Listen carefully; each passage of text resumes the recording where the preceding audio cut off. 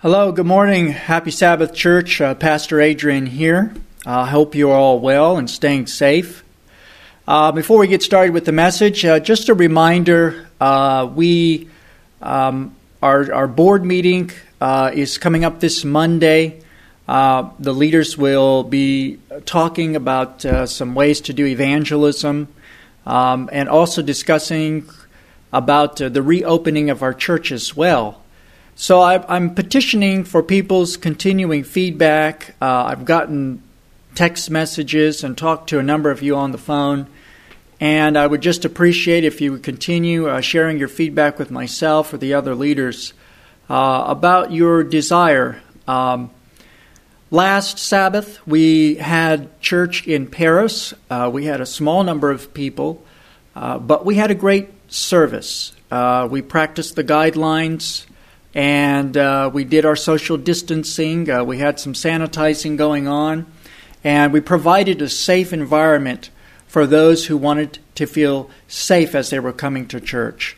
And we enjoyed it very much. It was a little bit different, but it was nice to be in the house of God and worshiping together. So with that said, I know that there are a number of those who are still rather concerned about coming back to church physically, and so we're trying to develop options for those who will not be coming back soon. So please be praying for us as we try to navigate through these difficult times. It's not easy. As I talk with our leaders about what we're going to do, but I know there's a growing number of people who are wanting to come back. It's been a long time. And so, again, please be praying about these things. Now, let's get into our message for today. It's from Luke chapter 16 and verses 1 through 13. We'll be reading a passage here. Honestly, as I think about it, I've never heard a sermon on this parable before.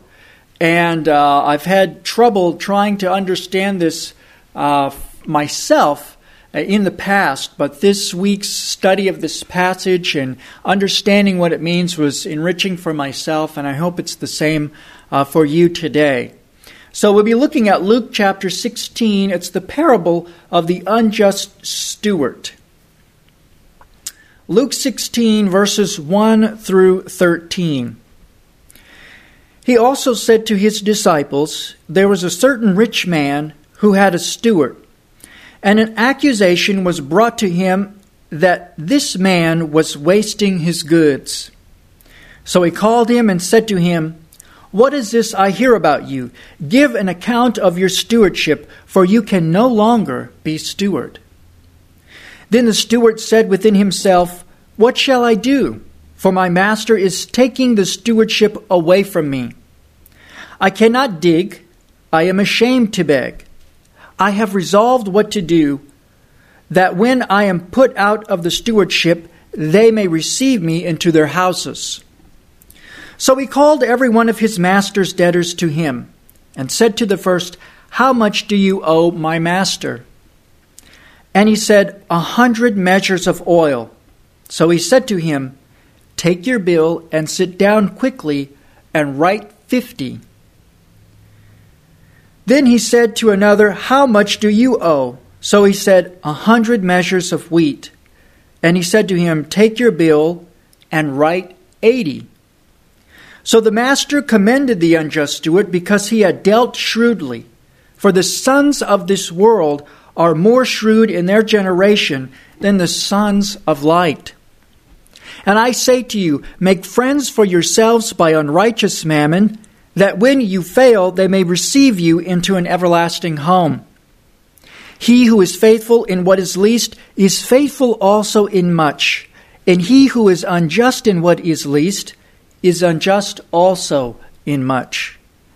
Therefore, if you have not been faithful in the unrighteous mammon, who will commit to your trust the true riches? And if you have not been faithful in what is another man's, who will give you what is your own? No servant can serve two masters, for either he will hate the one and love the other, or else he will be loyal to the one and despise the other. You cannot serve God and mammon. Let's pray. God in heaven, I pray as we look at this passage and its meaning for us today in the 21st century, even in the times in which we live, I ask and pray, God, that you would inspire this message. May it be yours and not mine. Please speak to each heart today who hears this message. May Jesus be lifted up. May your words be spoken and believed in, and your Spirit present with each one. I pray in Jesus' name. Amen. Some time ago, I saw this article in the news that I thought was quite amusing, actually. And the title is, Arizona Man Caught Driving in the HOV Lane with a Fake Skeleton Riding Shotgun. A man in Arizona, he was pulled over for attempting to disguise a fake skeleton as a passenger in his car so he could stealthily drive in the HOV lane. Now, the guy who did this was a 62-year-old man who received a ticket when the trooper noticed that the skeleton was wearing a camouflage bucket hat, and he was tied in the passenger seat with a yellow rope. And so when the trooper noticed the man driving with the skeleton in the passenger seat in the HOV lane, he pulled him over, gave him a ticket, and had a little talk with the guy. So it appears the man also had windows that were tinted too dark, and maybe he thought that's why he would be able to get away with driving in the HOV lane with the skeleton. But apparently his windows were not tinted dark enough. And so when the trooper, he took a photo of this man's skeleton in the passenger seat, and it's quite comical. You see the skeleton, the fake skeleton with a camo hat and clothes on. He's sitting upright. He's sitting straight upright on a little cooler, and he's strapped in, almost looks like he's buckled in. And so the trooper posted this picture on the Department of Public Safety for Arizona, which says, "Think you can use the HOV lane with skeleton riding shotgun? You're dead wrong.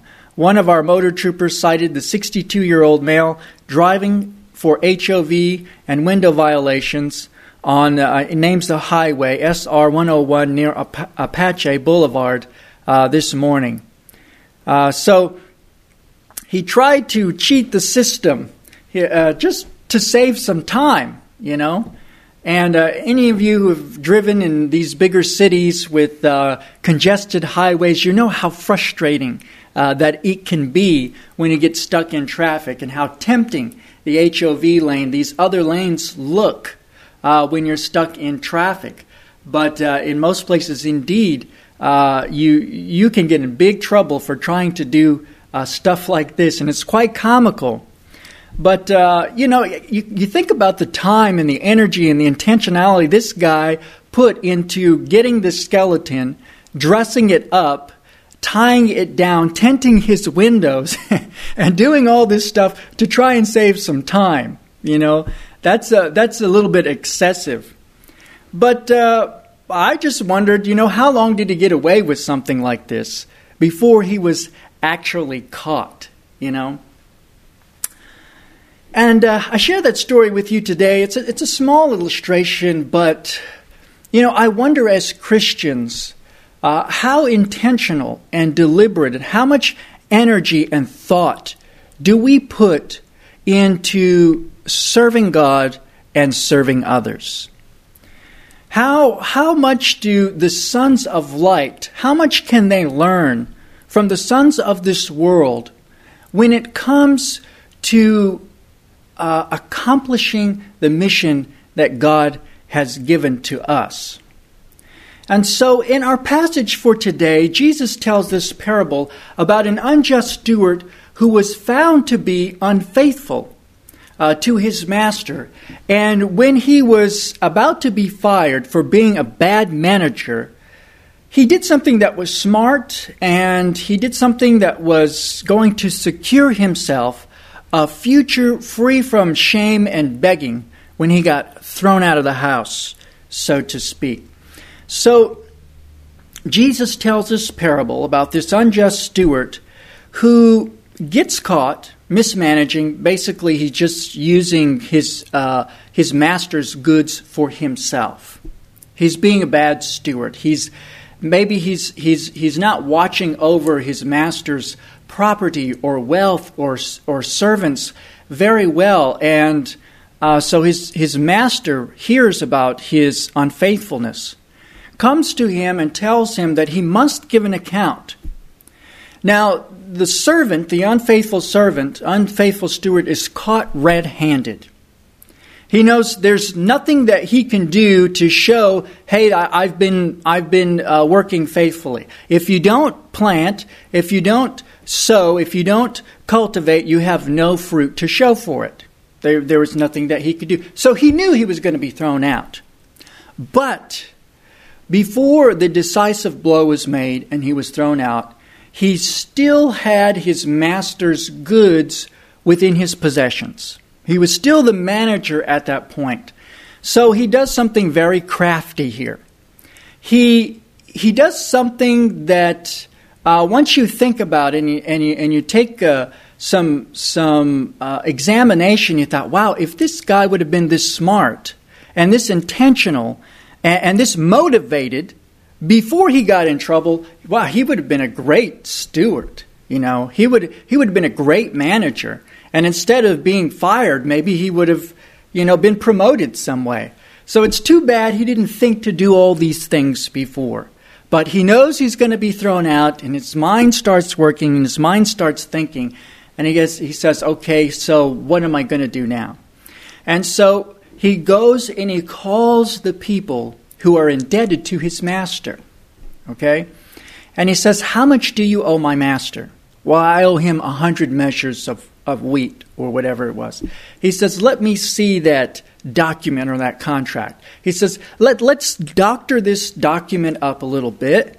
And instead of owing 100, now you owe 80. And I still have my master's stamp of approval here, so to speak, his stamp with his signature, and I'll go ahead and stamp that thing. And you just give me the $80, right? You give me the 80 measures, and I'll go deliver to him right now.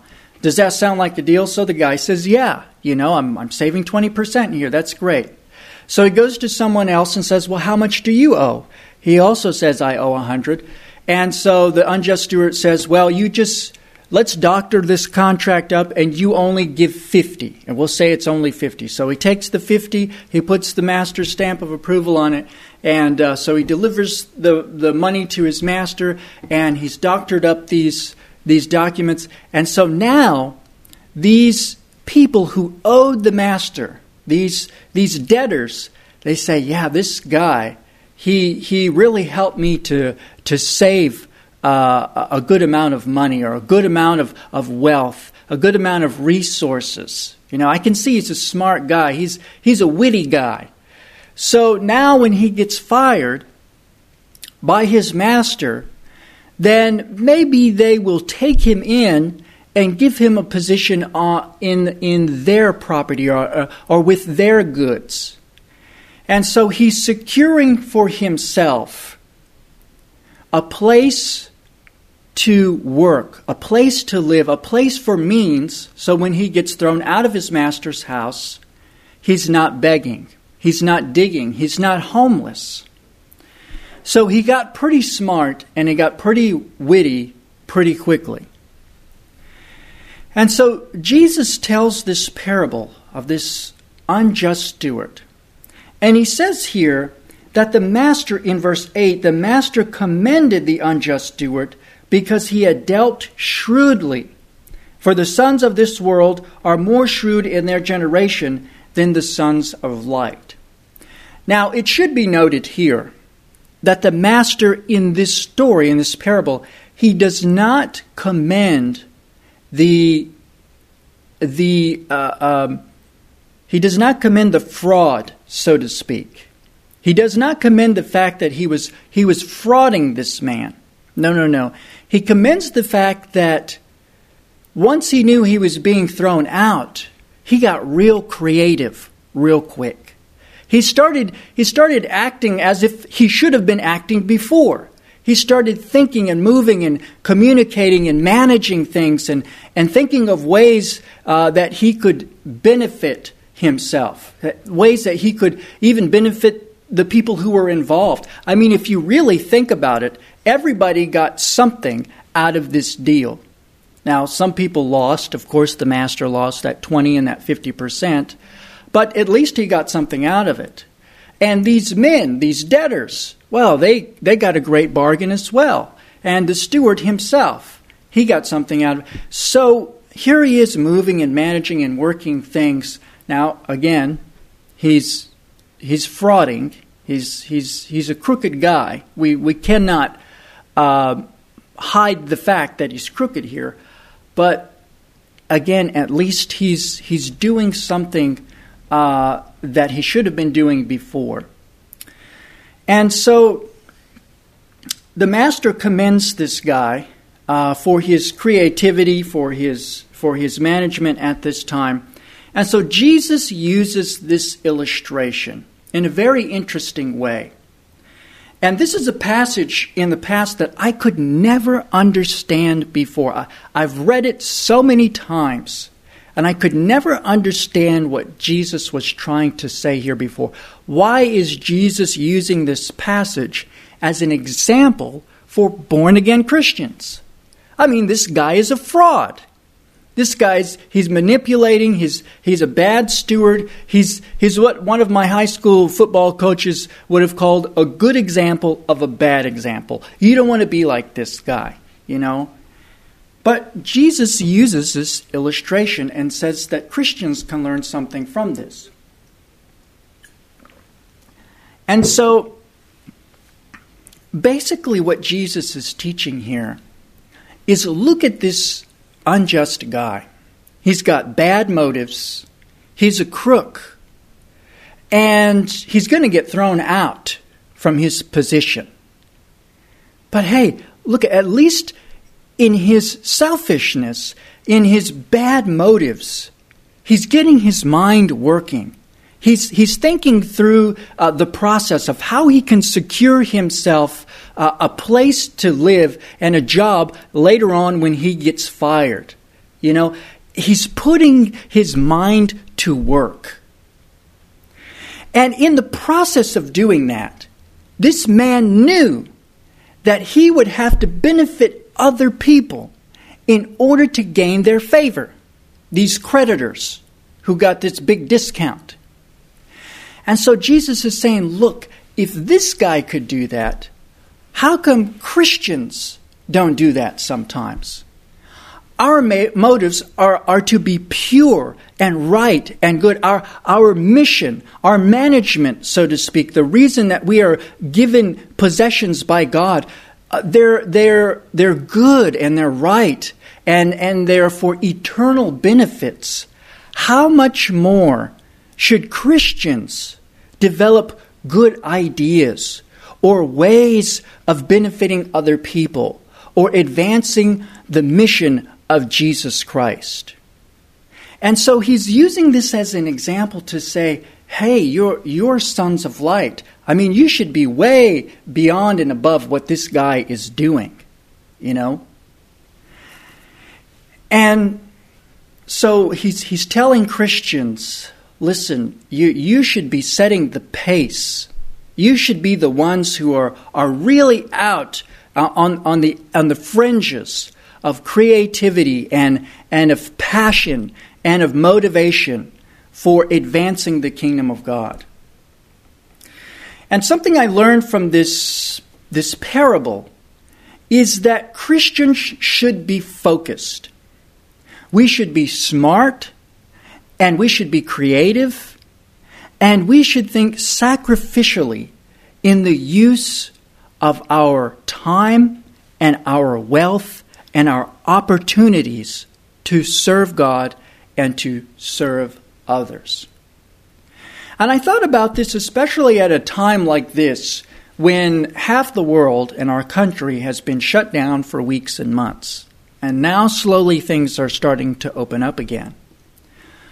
And I have to admit, I had things planned for our churches, outreach ministries, public evangelism, call porters, health stuff, all these different kinds of things. And when we had to postpone these things, I thought, well, what are we supposed to do now? I personally got quite discouraged. And it took me some time, it has taken me some time to realize that this is a time that as Christians, we should use many other creative means for advancing the gospel message, for advancing the three angels' message. And so, finally people are starting to come to me and say, hey, Pastor, what about mailing out this booklet to other people? Or what about sending out this DVD into our community? Or what about leaving things on people's door with notes and with pamphlets and literature and those type of things? And so I can see that people's minds are starting to get creative. Their juices are starting to flow. And that's exactly what God wants us to do. Now, as I was preparing for this week, I found this very helpful quotation from Christ Object Lessons. Her comment on this passage here in Luke chapter 16, I found to be quite helpful in understanding what Jesus is saying here. She says on page 369 and 370, listen to this. The servant in the parable had made no provision for the future. The goods entrusted to him for the benefit of others he had used for himself. But he had thought only of the present. When the stewardship should be taken from him, he would have nothing to call his own. But his master's goods were still in his hands, and he determined to use them so as to secure himself against future want. To accomplish this, he must work on a new plan. Instead of gathering for himself, he must impart to others. Thus he might secure friends who, when he should be cast out, would receive him. Now she goes on to say later on in the same chapter, she says, worldly wise men display more wisdom and earnestness in serving themselves than do the professed children of God in their service to him. So it was in Christ's day, and so it is now. Ouch. Let me read that one more time. Worldly wise men display more wisdom and earnestness in serving themselves than do the professed children of God in their service to him. So it was in Christ's day, so it is now. And unfortunately, isn't that true? Think about all the opportunities and all the things that God can do for us. Before this pandemic, our churches should be overflowing. The means that we use to proclaim the gospel should be new and different all the time. And our focus should be with our opportunities, with our money, with our time, should be in the benefit of others and the advancement of the kingdom of God. But something here struck me. I think it's so relevant for the time that we are living in right now. As she commented on how this steward's, his position, his thinking was changing, she said this that really caught my attention. His master's goods were still in his hands, and he determined to use them so as to secure himself against future want. To accomplish this, he must work on a new plan. That means he had to think completely differently about what he was going to do.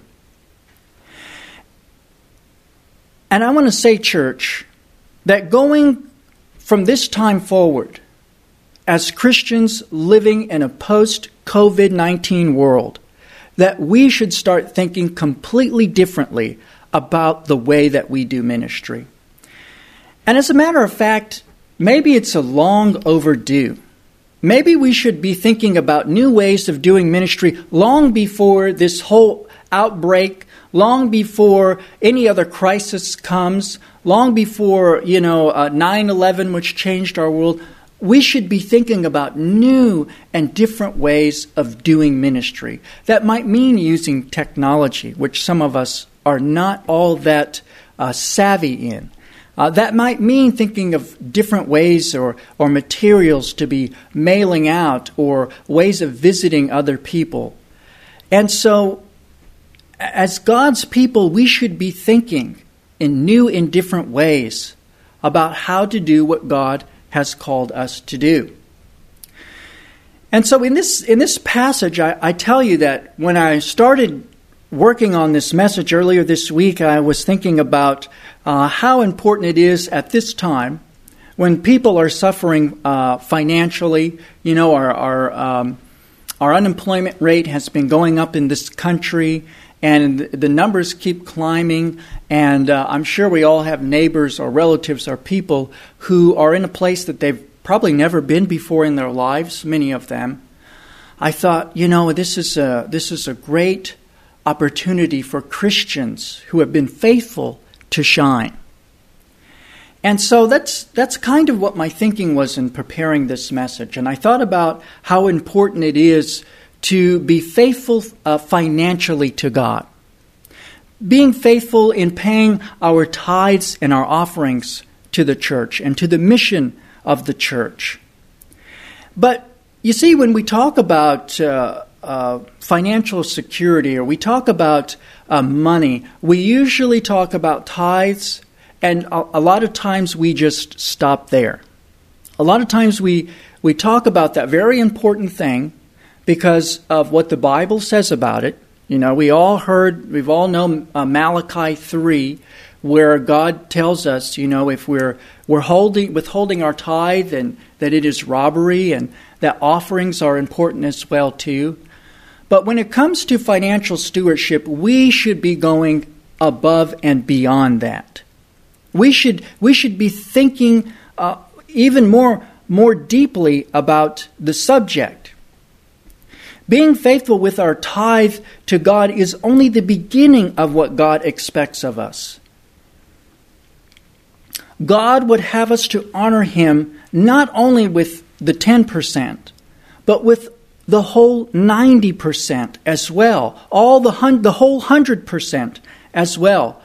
God wants us to honor Him with all of our wealth, with all of our time, with all of our opportunities, with all of our energies, with our family, with our conversations.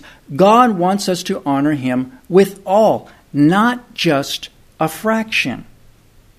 He does not want us to pay a tithe and some offering, then use the rest as we please or as we think necessary.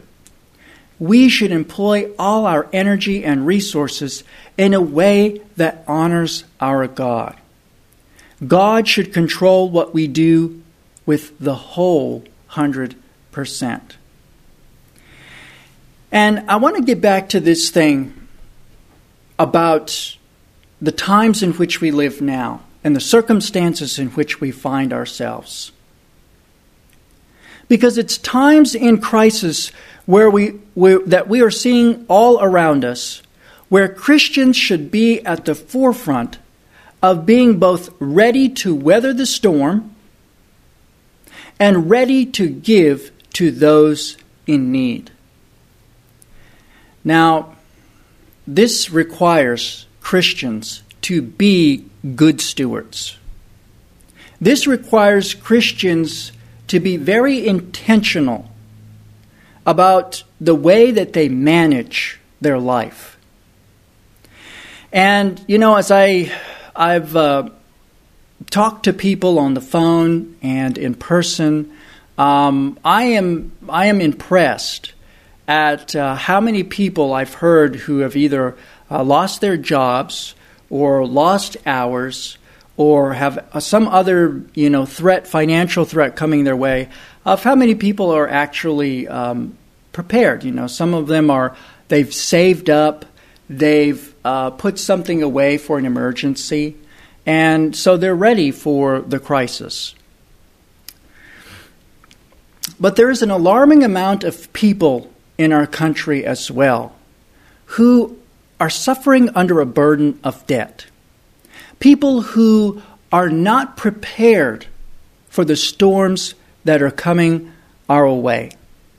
There's a number of people who are not quite prepared to say, not only am I prepared for this storm, but I am ready also to help others in need. And so that says something about money management as well. That says something about the importance of being good stewards with everything that God gives us. And we live in a time and in a culture where it is so easy to spend and to live as if there is no tomorrow. We have businesses and companies that are always after our money, that are always trying to advertise to us.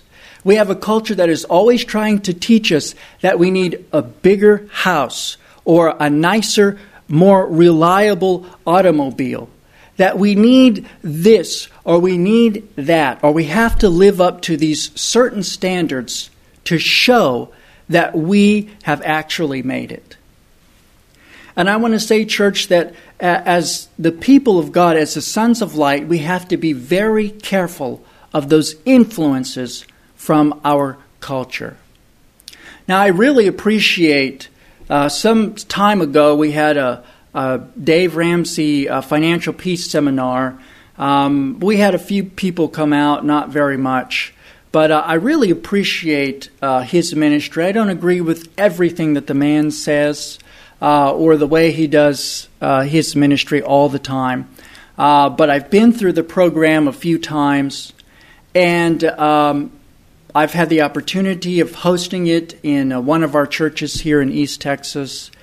And so a few things I noticed in his presentations is, first of all, it's quite biblically based. And another important thing is a lot of it is just pure common sense about how to manage money. And he talks about the importance of budgeting money, about saving for a rainy day, about planning for the future, and about the importance of giving as well. And so I wonder how many Christians are out there at this very critical time in history who maybe need to think of a new way of managing their finances, who maybe need to think of a new way of managing what God has given them. And that means time, and that means possessions, and that means their jobs, and that means their families, of thinking about a new way of living. Because that's what saved this unjust steward. And Jesus is implying that sometimes we need to think differently in order to receive the benefits that God wants to give us, both in the present and for eternity as well. But that doesn't just go for individual Christians. That goes for churches as well. Sometimes our churches have to think of new ways, different ways of managing the wealth and the resources that God has given us. Think about new ways of how to be the mission-minded church that God has called us to be. This is a perfect time, the best time as any, to start thinking differently. And this has quite challenged me this week. This has quite challenged me about how I think about doing ministry. And to be very honest, I have just kind of been doing routine things, like the sermon and online prayer meetings. And, I had my classes, and I've just kind of been, okay, we have to wait till all this passes so we can kind of get back to the way things were before. And God is speaking to my heart that, no, we don't need to just get back to the way things were before. We need to start thinking differently about how we do ministry as a church. We need to start thinking more about how can the people in the pews, you, the people of God on the front lines, can be more creative in the way that we do ministry. And so I think this is what presents a great challenge to us today as we read this passage. How can we think in those new and different ways? And now, some of you may be saying to yourselves, well, Pastor, I'm not rich. I don't have a lot of money to spare. I totally understand that. We have families and bills and responsibilities, and God wants us to be careful and to provide and to be able to. God wants us to be responsible. But we have to remember that when Jesus was speaking in his day, the people that he spoke to were primarily poor people. The people who followed Jesus, a lot of his disciples, a lot of the ones who would go on to really start the Christian church, many of them were poor or made themselves poor for the sake of the gospel, for the sake of the benefit of other people. So this message is not just for people who have lots of means and lots of resources and lots of excess to share with others. And I think that's the whole point here.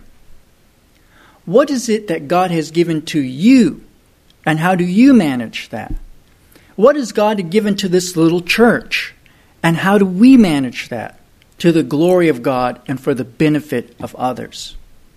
When Jesus turned the fish and the bread into a huge banquet for 5,000 people, he only used a few pieces of bread and fish. That's all he needed to multiply it for thousands of people. And so this is not just a message for the wealthy, the millionaire, those who are high, living in the high class or in the high bracket for the taxes. No, this is a message for everybody. And so I think this passage really challenges us as a church. But I think a very important lesson here we can also learn is to think about the joy that comes when we directly influence people for Jesus Christ. Think about the joy that will be yours when we enter the kingdom of heaven, we enter the kingdom of God, and somebody says to Jesus, that's brother so-and-so, or that's sister so-and-so. I am so grateful for their ministry. I am so thankful, God, that you used them. Because of their direct influence, I am here today. And it might be whatever you had. It might be whatever opportunities. It may not even have anything to do with wealth. It may not have anything to do with money or those kind. It may just be an opportunity. It may be time that was spent in the service of others. And they will say, God, thank you for sending that person into my life at that time. Think about the joy that will be yours and theirs and the Lord's when you are received into an eternal dwelling. And that's the point. That's one of the points of this passage. So this message, this passage that Jesus is giving us, calls us to re-examine our values, our goals, and our attitude toward the wealth and the opportunities and the use of those that we have. How do we use all of these things? How earnestly are we investing in the kingdom of God. Because times are changing. We need to think of new and different ways of getting the three angels' message out. And so that challenges us for today. Do you have a neighbor? Do you have a co-worker or a family member that some way and somehow you can do something that maybe you've never done before that will be directly for their benefit and to the glory of God? I want to challenge us today to pray about that and to think about that, because you never know. You might be entering the kingdom of God and see their face smiling back at you when that day comes. May God bless you, and happy Sabbath.